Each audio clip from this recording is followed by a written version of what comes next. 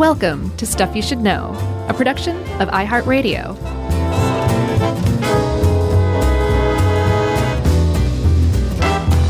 Hey, and welcome to the podcast. I'm Josh, and there's Chuck, and Jerry's even here too. So this is a real deal wing-a-ding-ding Stuff You Should Know episode, by goodness. By goodness. Yeah, I'm trying to toss a bone to the churchy types that listen to us. Sure. Not take the Lord's name in vain for no good reason.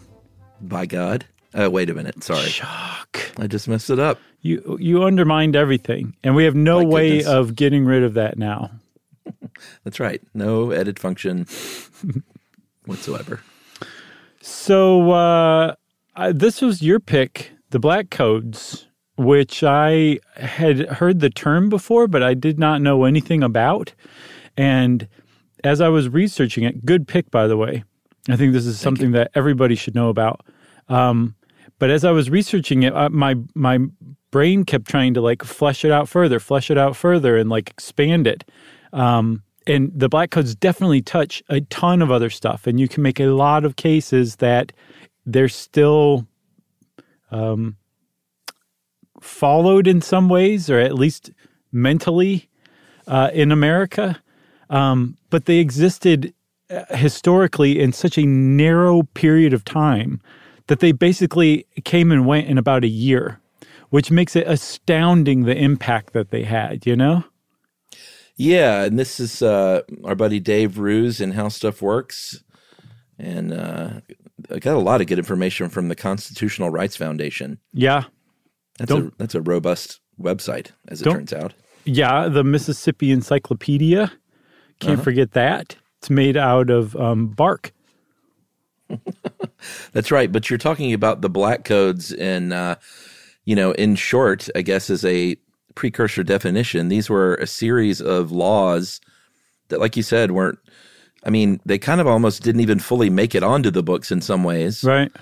Before they were taken off the books. But they were laws that Southern white people, notably and especially, plantation owners and people that owned enslaved people, came around and said, hey, you know what? Civil War's over, and I know this Emancipation Proclamation's been around for a little bit. Word hasn't quite gotten around to everyone down here about that. And maybe we should just devise a series of laws that essentially re-enslave these people. The only difference really will be that there will be some kind of wage involved. Yeah. Yeah, that was it. They were trying to figure out how to regain their agricultural society, which had been built almost exclusively on the backs of enslaved people, free labor that you just had to pay to buy a person and then feed them and clothe them and house them. But like the labor was free. They had to figure out how to do that in the context of it being illegal to own people now. Yeah. They want to keep the status quo. Exactly.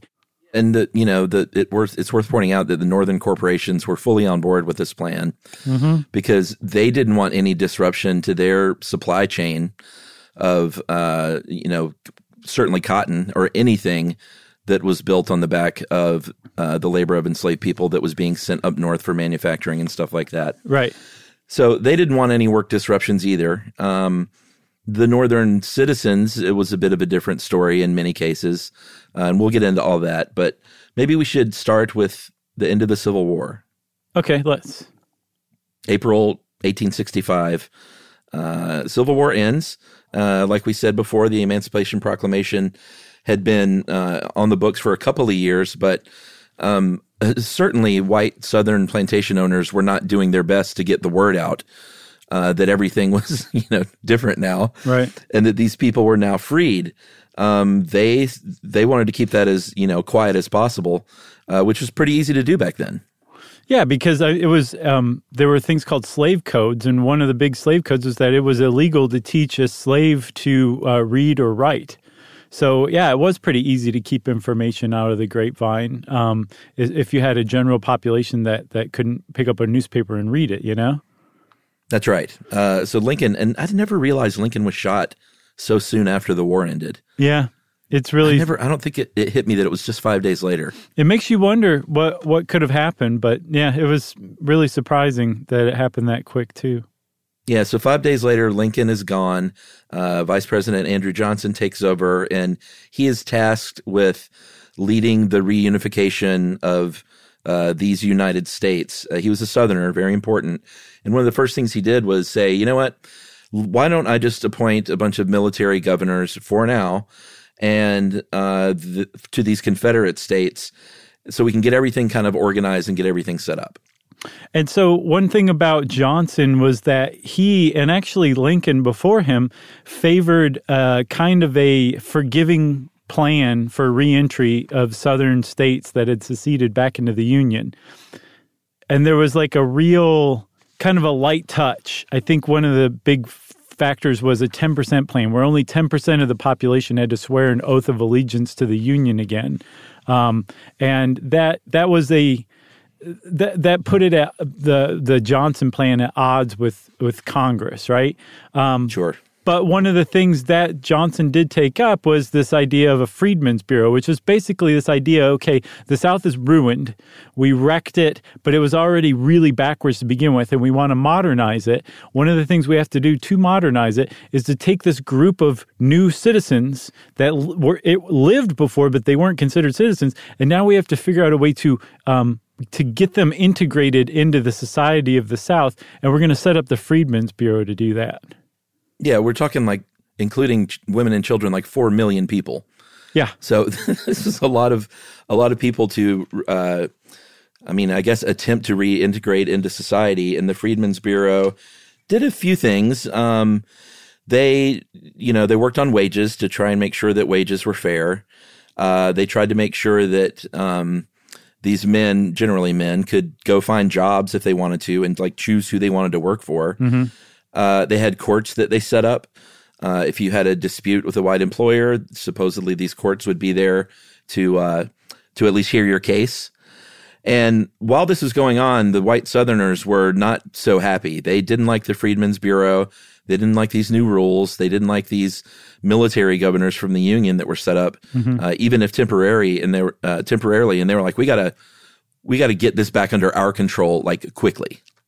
Yeah, because the Freedmen's Bureau was operated by the military itself. So there was like no questioning this. It was an occupying force in the South basically saying this is how it's going to be and we're here to make sure that that's how it goes down. That's right. And the white Southerners were not happy about that at all. But part of Johnson's plan, remember I said it had kind of a light touch and it was based on a lot more forgiveness than punishment. Was that once you hit that 10% mark where your population's taken an oath to the Union again, you could ratify a new state constitution, basically start over. And by the way, we're just going to let white people be involved in these new states. That's what Johnson's take was, that's how it should be. And so that's kind of how he decreed. And that was kind of the beginning of Reconstruction. It's called the Presidential Reconstruction.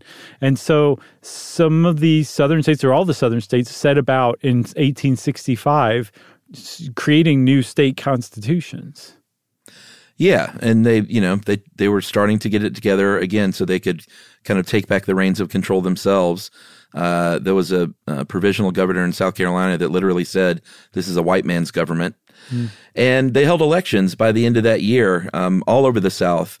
And as you would expect, a lot of times these Confederate leaders, former Confederate leaders, won positions of power, if not governorship, Congress people, and we'll talk about that a little bit more later.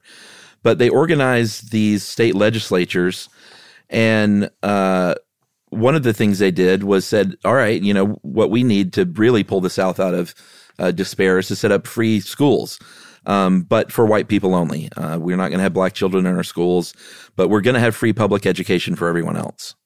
Yeah. So that was just right off the bat, the first time public education was introduced in the South, it was segregated, which set the stage for segregation throughout a lot of the 20th century, the rest of the 19th century and a lot of the 20th century, right? And you'll start to notice like a lot of the stuff that the South dealt with and tried to saddle on its black citizenry finds its origins in the black codes that were written in these southern state conventions of 1865. They just popped up everywhere. This is where it all began. Yeah, I mean, it's really pretty despicable. Like the idea that these people were finally freed by law, and they said, well, here, let's just make a bunch of laws then. Like, remember the good old colonial times, right? When we had all these laws. Let's just do that again. Right. So we can remain in power. We can keep our status quo going. And sure, we might have to pay some wages now. I tried to look and find what wages might have been. I'm sure it was, a pittance. But that was kind of the only thing they would acquiesce to.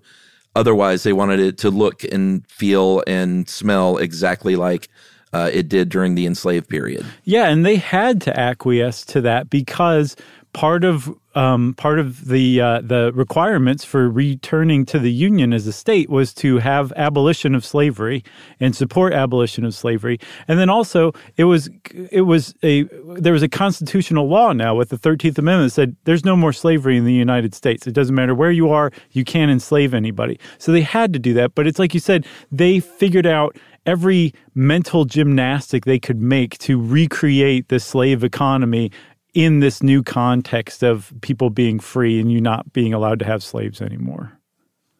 All right, I think that's a good setup. Okay. Feels like a break time.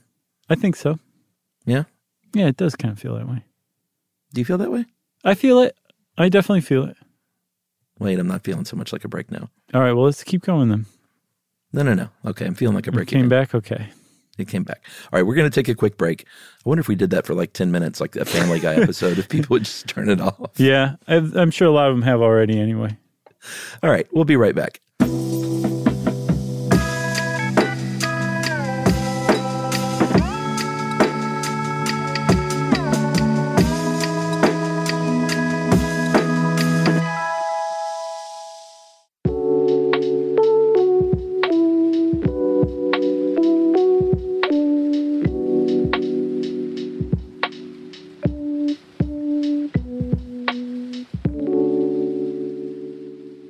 Okay, so Christmas is approaching at the end of, I guess, what is that, 1865? And there were a couple of rumors floating around these different communities. One was in the black community, they were like, hey, I hear for Christmas, we're going to get 40 acres and a mule for every family on Christmas Day. And so let's not sign any work contracts or anything. Let's see what kind of happens here. We may be able to have our own farms and to work for ourselves and to be enterprising families on our own. And the other rumor that was going around was in the white community in the South, which was, hey, they all think that they're going to get 40 acres and a mule. This is not going to happen. They may be giving out a little bit of land here and there, but this is definitely not happening. And when this goes down on Christmas Day, there's going to be a huge rebellion, and it's going to be a big problem for us. Right. And I was looking into that 40 acres and a mule thing. Apparently, it all came out of a William Tecumseh Sherman Field Order number 15, where he basically said everything from Jacksonville to Charleston, 30 miles inland, is going to be set aside for newly freed slaves to basically own and live and work. And it was just meant to be this little area. It never was fulfilled, but somehow that got turned into, among the black community in the South, 40 acres and a mule, which I had never heard before. Like, I just thought the government had always promised everybody 40 acres and a mule. Yeah, I wasn't sure about the origins of that. And I knew that they were going to reappropriate some land, but yeah, I never knew that it was not an earnest sort of offer. Well, it was based on the idea that the North had confiscated tons of land from the Confederacy, and so they did think that they were going to redistribute it to newly freed black Americans.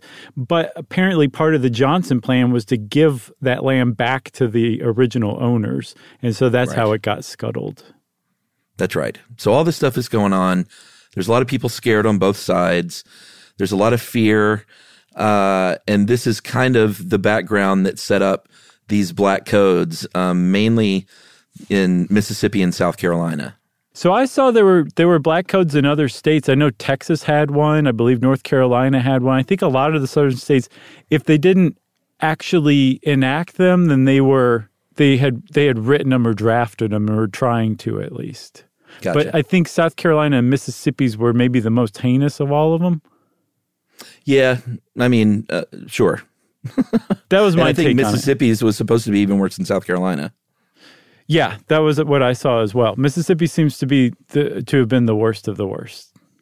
But these codes fell into a sort of a group of 4 or 5 different ways that they could restrict someone's rights through law, with technically skirting the abolition amendments. Mm-hmm. And basically what they did is they figured out that if you wanted black people to work, because there was this idea that among white Southerners, I should say, that black people wouldn't work on their own. They had to be forced into work through like slavery, or they had to be forced into work by some other new law. But if left to their own devices, they just wouldn't work and the economy would fall. So that was the idea, at least. I don't know if that was a pretext for just some deeply racist stuff, or that was deeply racist, but if it was really just that was the kind of idea that was supporting like the moneyed class, and that idea trickled down into white society in the South, I'm not sure. But that was kind of like the premise that they were going on when they were writing these black codes, trying to figure out how to force black people into work agreements that benefited the white people they were working for. Yeah, and it's even a little more despicable than you might think, because they also dressed it up with a few basic rights that, you know, you read stories and you don't know how widespread it was, but even some of these basic rights, I think many times weren't enacted. They may have been on the books, or at least offered on the books, but in order to be a person of color back then, and to say like, hey, wait a minute, it says here that I can sue somebody and I can acquire my own property and I can, you know, enjoy the fruits of my own labor.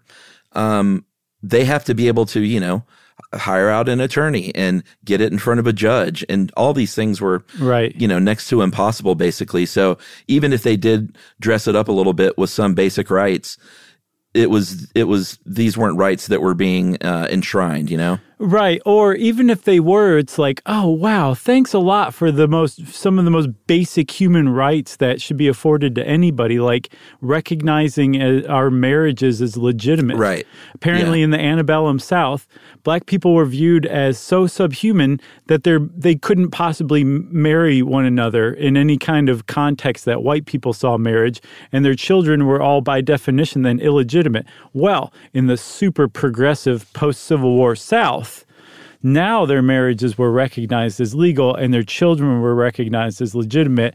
How far have we come? Basically, the white Southerners were saying to themselves. As long as you married another black person, by the way. That was the other thing, too. You said you can sue, all that kind of stuff. You could sue another black person. You still could not sue a white person. You couldn't have anything to do with the arrest of a white person. The best you could hope for is to go down to a judge and fill out a complaint against a white person.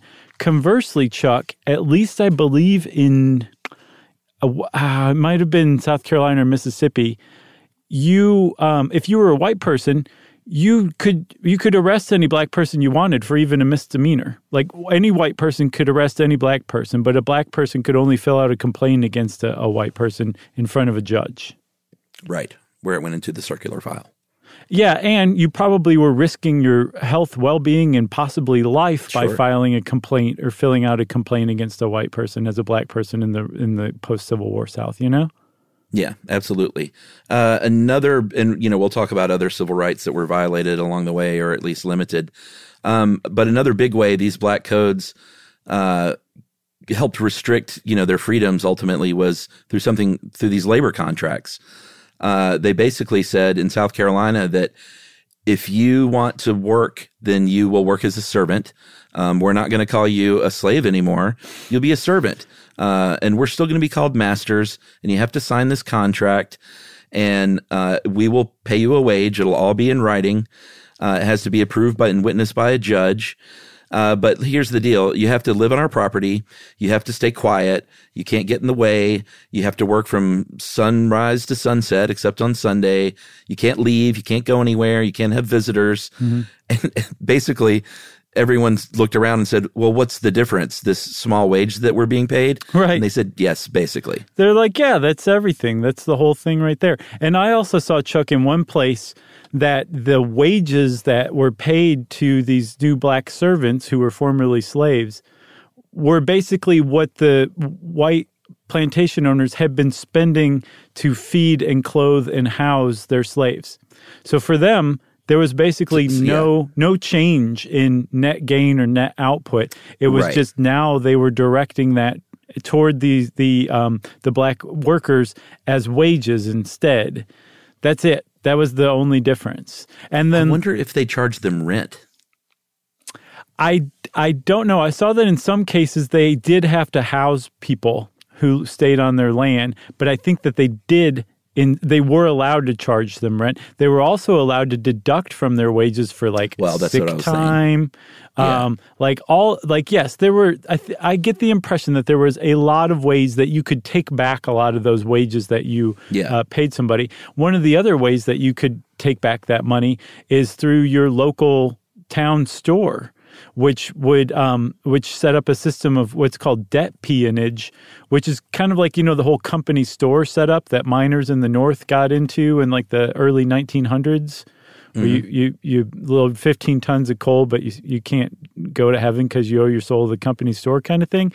That found its root in the South in around 1865, where if you were in this labor contract, you could go to the local store and offer half of your crops as like a capital and then start borrowing. And so all of a sudden, people who had been enslaved before and could have nothing now had free credit at the local store. And when the credit was called in at the end of the season, when they harvested their crops, they frequently found not only were all of their crops taken, but like all the stuff they had bought was being called back in and was taken to cover their debts, like because of huge, crazy interest rates involved. Right. So they were trapped in this cycle where once they entered, and they had to, Chuck, you said it yourself, they had to engage in these labor contracts. And once they entered them, they did not get back out. And all of the advantage was toward the white plantation owners and the white store owners. They're also allowed to whip anyone under 18, any servants under 18. And if it was someone over 18, you could get a judge's permission, basically, to whip somebody. If it got just so bad that they said, I can't do this. I'm quitting this job. I'm breaking this contract. Then they were basically like, all right, well, you're not going to get paid anything then. They could take back their wages, and they were essentially forfeited, and they could be arrested. Yeah. And the judge could say, no, you're going right back to where you came from because you broke a contract. And it's just reskinned as, an enslaved person escaping and being returned to their master. Right. So you would say, okay, well, how about you just don't work? Like, there's your answer right there. They could just say, I'm not going to work. Maybe I'll just hang around and try my luck just hanging out. Like, it would make a lot more sense than ending up in debt and having to work for, my former plantation owner. And they had that figured out, too. As part of the Black Codes, Chuck, if you were caught without a labor contract, you could be arrested. You were unemployed, yeah. It was a crime to not have a job. That's exactly right. So if you were black. They figured out how to force black people into work by saying it's illegal for you to not have a job. And the big horrible irony of the whole thing is if you were arrested for what they called vagrancy, you would go to jail. They would say, you owe us this huge exorbitant debt. Is there any white plantation owner who'd like to come pay this debt? The plantation owner would come along, pay the debt, and say, you now belong to me because your debt was just transferred to me, and I'm going to put you to work until you pay off this high exorbitant debt. And you're going to be stuck in that same cycle as you would have been if you just engaged in the labor contract to begin with and not been arrested for vagrancy. Right. Or they could say, well, actually, Your Honor, I learned quite a bit about carpentry or smithing. I'm a great smithy. Didn't we learn that they were not called smithies, though? They have to be, though, forever. It's just too great a word, like, I'm a cobbler. Like, I really have a lot of talent. So I'd like to open up my own shop, and I think I can do this. I have a lot of drive and initiative. And the judge would say, no, I'm sorry. I don't think you understand. You have to work. If you want to work, you have to sign a work contract and work for a white person. Yeah. You can't open up your own business, or you're a vagrant. And then they would say, well, what about those white guys over there? They don't have jobs. And they said, well, but they're allowed to sign oaths of poverty to get out of jail. So, well, can we do that? No, you can't do that. So it's essentially just two separate systems set up from the beginning with these black codes, two separate groups of laws depending on your skin color. And Chuck, one of the other onerous parts about this is they're like, oh, if you're a minor, you don't escape this either. Like, there's something now called apprenticeships, which is basically like vagrancy laws for kids. And you can be put to work as an apprentice, and you don't even have to be paid if you're under 18 for a woman or under 21 for a man. You can be apprenticed out to somebody. An apprentice can be like you're still a field worker. It doesn't mean you're actually learning a trade, although some places did specify they did have to be taught a trade and fed and clothed. And for all intents and purposes, you were an enslaved person just as much as you were before because you weren't being paid for the labor you were now being forced to do. Well, and I think they could even take the kids and just say, I'm sorry, your parents are negligent. And so we're going to take you and apprentice and put you in our apprenticeship. I don't know. I think they probably even call it a program. That gives it a little too much. It really does. Value. Yeah. But they said, sorry, your parents are negligent. We can take you. You have to work for me if you're a young man until you're 21, or if you're a young woman until you're 18. And that's there's a man called what was his? I know his last name was Blackman. He wrote a book called Slavery by Another Name that had a lot to do with this. Mm-hmm. And there was one story in here about a gentleman named Green Cottenham. This was in 1908, mind you. This is way, way, way later. Right. He was arrested for vagrancy in Alabama in 1908, auctioned off to U.S. Steel, where they chained him up, put him in a coal mine in Birmingham, and said, all right, this is your new life. You have to do this until your fine is repaid. If he collapsed, he was whipped. If he died, he would be buried in a pauper's grave with everyone else. And I think out of the 1,000 black men who were working for U.S. Steel, in less than 1 year, 60 of them died from homicide, accidents, or disease. Yeah. So and this was in 1908. Yeah, the North's hands aren't clean about this. And that was something that, like, the North frequently gets a pass on that, especially among just kind of like the white view of history, that it was all the South's fault, that Reconstruction failed, that the South was unwilling to kind of progress forward and accept black people into society. That was definitely true. But they were aided in some ways by the North, and the North definitely was engaged in some of these unsavory practices as well. I think that's definitely worth pointing out. So we talked a little bit about different laws depending on your skin color. This wasn't just like a subjective opinion. Like, they literally did this with their courts. They did have certain new freedoms for court, like we talked about suing someone, but could only be another person of color. You could be a plaintiff or a defendant, but only in cases, I guess a plaintiff only in cases where there was another person of color involved. Mm-hmm. And the penalties were way different. I mean, a lot of the times you get the death penalty if you were black. You would, for literally the same crime, you would not get that penalty if you were white.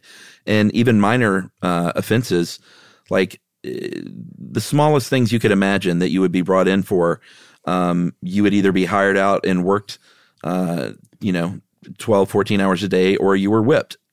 Right. And so the idea was that they were making it basically illegal to be black, and they made it illegal to be unemployed. And they set up a system so that everybody, all black people, newly freed black people in the South, were funneled into this economic system that favored white people and tried to recreate slavery as best as possible, right? That's right. And one of the ways that they got away with this, one of the ways around this that was that really kind of brought jail into the forefront of this initiative to recreate the slave economy in the South, was actually found and is still found in the 13th Amendment of the Constitution, the amendment that abolished slavery. It said you can't enslave anybody anywhere in the United States except unless as a punishment for a crime whereof the party shall have been duly convicted. There is a loophole in the amendment to the Constitution that abolishes slavery and says that if you've been convicted of a crime, you can be used as a slave as punishment for that crime. And that really got the attention of the Southern legislatures after the Civil War. And they said, oh, okay, all right. Well, then how about we just start arresting black people en masse? And that's what drove that whole illegalization of being black in the South that was written into the black codes. Yeah, it was, that's why they did the vagrancy laws. That's why they did the apprenticeship laws. It all was just sitting there in front of their face with this massive loophole. And it was still allowed to happen. Well, to a certain degree, which we'll get to in a sec. Well, there's a good example. Let's give them the example of the pig laws real quick. Yeah, pig laws were certainly in other places, but definitely in Mississippi I found where they basically tried to make any crime that it might be more likely that a black person might commit way, way more prosecutable. Like grand larceny went from $25 to like $10. And the big one, which is why they call them pig laws, was any farm animal that was stolen. And these could, a farm animal could have a value of like $1 or less. They said that is also grand larceny because they knew that a formerly enslaved person might be more likely to steal a chicken for dinner so they could eat and survive and make that a literal grand larceny offense. Right, like grand larceny, punishable by 5 years in jail, during which time you could be leased out by the state to work for peanuts on a plantation for a white business owner. That was the setup. The sad thing is a lot of people today, a lot of social and historical critics say, yeah, it's still going on. That loophole's still there, and there's still a lot of slave labor being used. And even if you're not being paid for that labor, you're being paid so little that you might as well be a slave. I think there was the most recent census, it was in 2005, the most recent prison labor census. They found 1.5 million prisoners were working, 600,000 of which were working in the manufacturing center. Most of them were making $2 or less a day if they were being paid at all. Jeez. And Chuck, I know there's an awesome documentary on Netflix about the 13th Amendment and the implications it has. It's called 13th. And it's one of those documentaries that's like life-changing after you watch it. I encourage everybody to go watch that documentary. It's just that good. All right, should we take a break? Yes. All right, we'll be right back.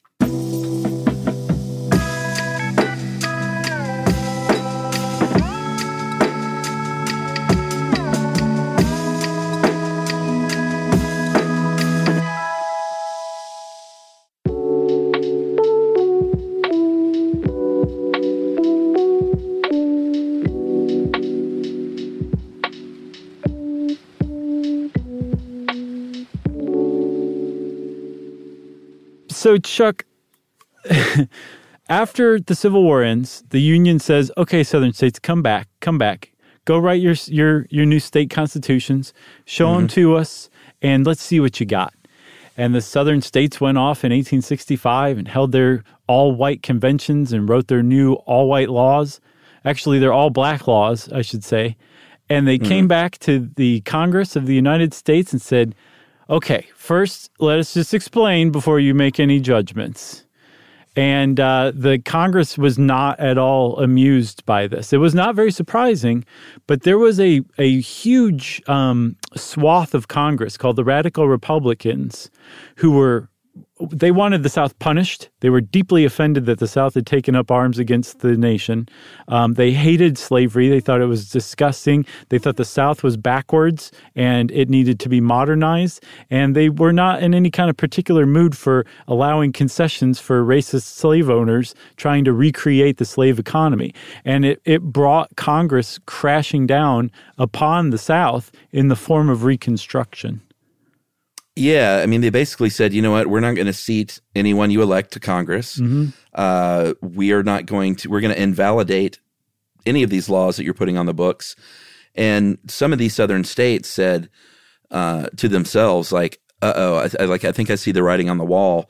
This is really bad. And if we want to have any kind of agency of self-rule, we might need to walk back some of these black codes a little bit, because it's clear that they're not hip to what we're trying to do here at all. Right. They saw through it. I don't know how, but they saw through our motives and saw we're just trying to recreate slavery.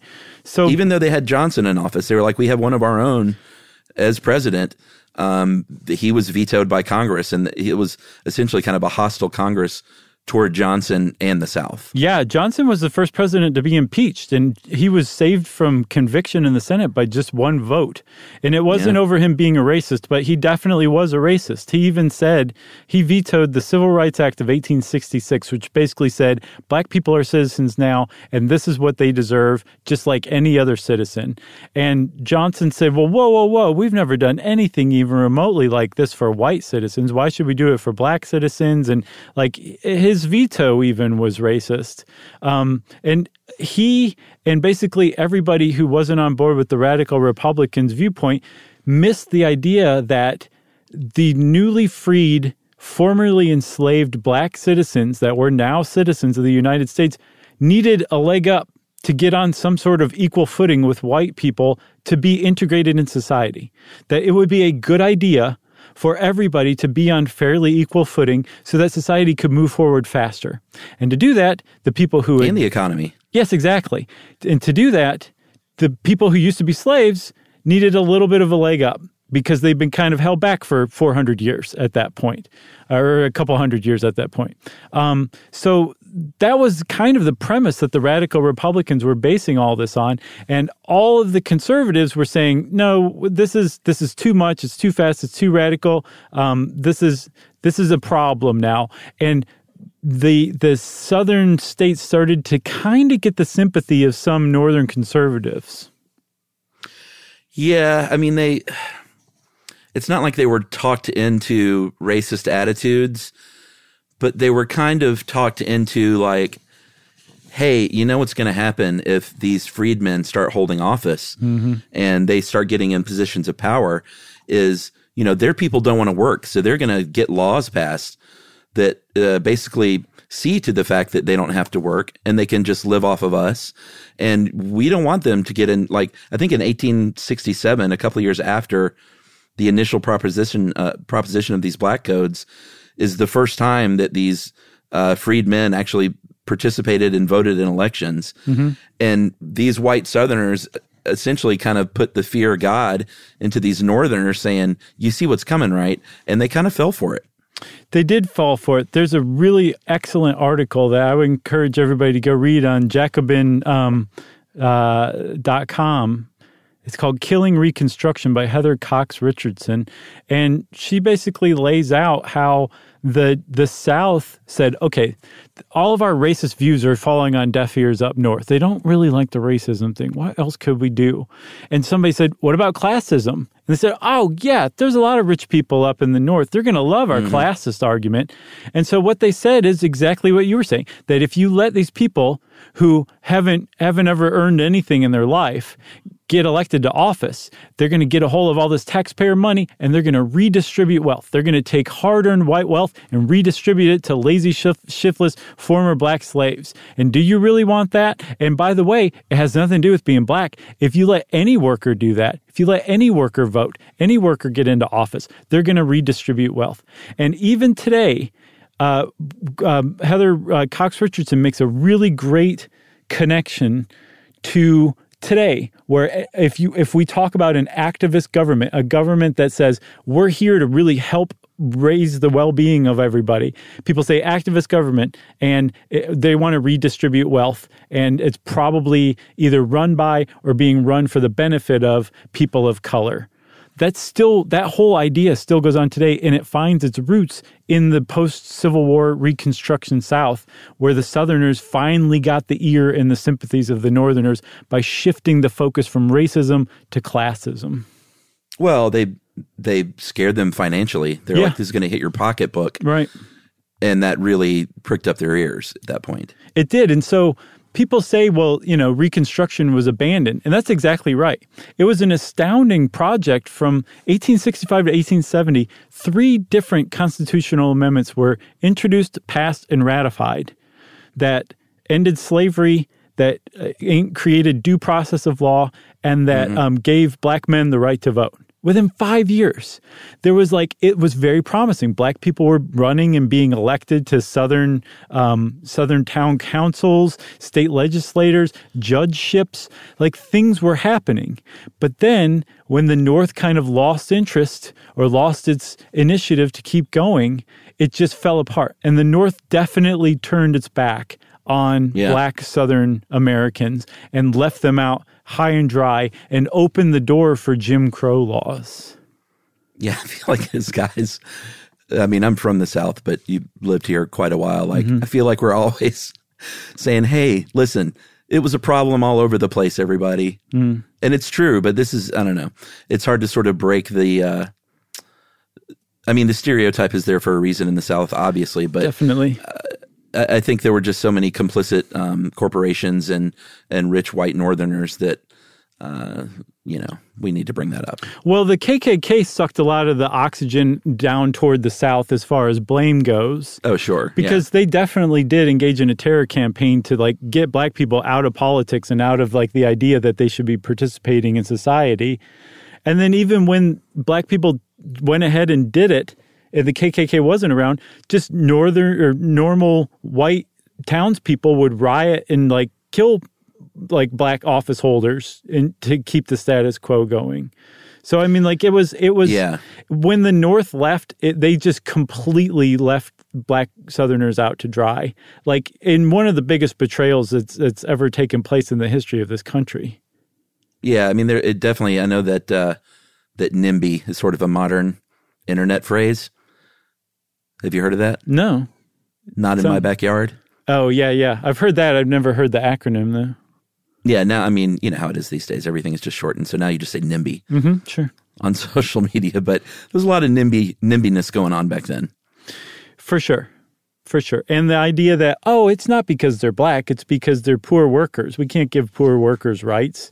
That it made it a lot more palatable for Northerners to kind of take part and feel okay about themselves with that. That's right.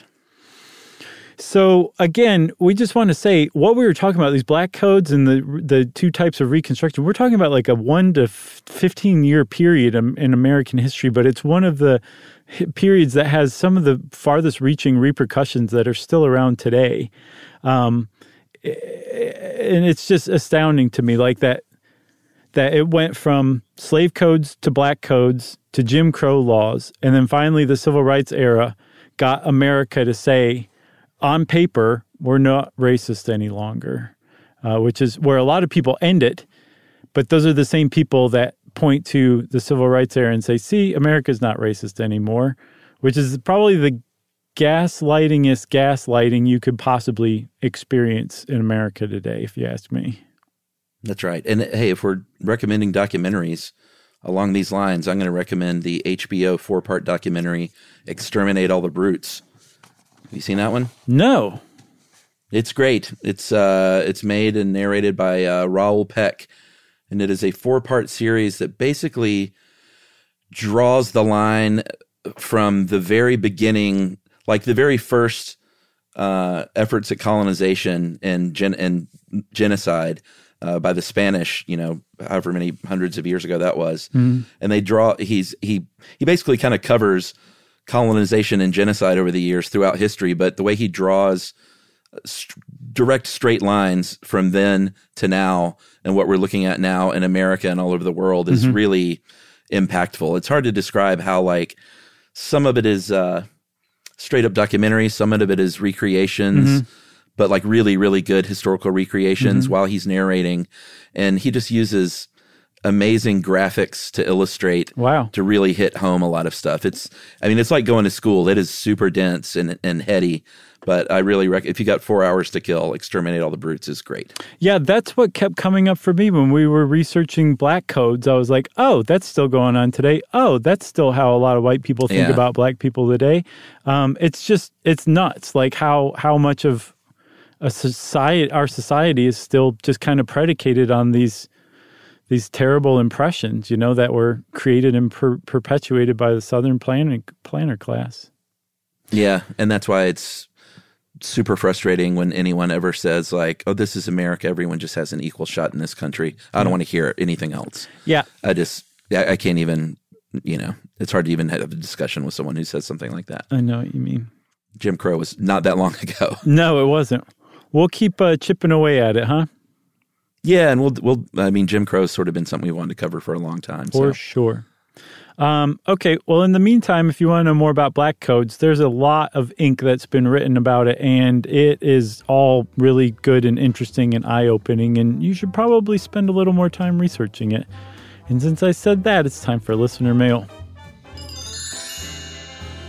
I'm going to call this just a letter of thanks from one of our oldest, most longtime listeners. I think Ian Clarkson has been listening for a while. Oh, yeah. Enjoyed Into the World, was a movie crusher when that was around, and this is from Ian. And Ian legit freaked out that I'm reading this, so that always makes me happy. Yeah, for sure. Howdy from Dallas, guys. I wanted to reach out and just begin by saying thank you for all the joyful content you provide the world during the gloomy time of COVID and adolescence. I really needed a boost that y'all provided. I've listened since I was 17. Now I'm 25, and have used Stuff You Should Know as my classroom long since I've exited school. Josh drove me to get my archaeology minor. Wow. And Chuck is, I know, how about that? And Chuck has given me and my family endless amounts of movies and nights of joy. We outsource a lot of our movie picking to Chuck, actually. All of you are wonderful humans, and I just want to reach out and express my pure joy that I receive from Stuff You Should Know. I cannot thank y'all enough for being so insightful and kind with what you create. I hope to one day be able to share your catalog with my kids. I've written in once before when I was in high school, too, but I thought I'd reach out again. Both of you remind my parents of Click and Clack. We've gotten that from a bunch of people. Hey, that's the highest praise you can get. It really is. Anyway, hope all is well at the Stuff You Should Know podcast office and that you're all enjoying your descent into the holidays. Your loyal fan, Ian Clarkson. Ian is a great dude. Happy to hear from him. That was a fantastic email, Ian. Thanks a lot for that. And hello from us. That's right. A hearty hello. That's right.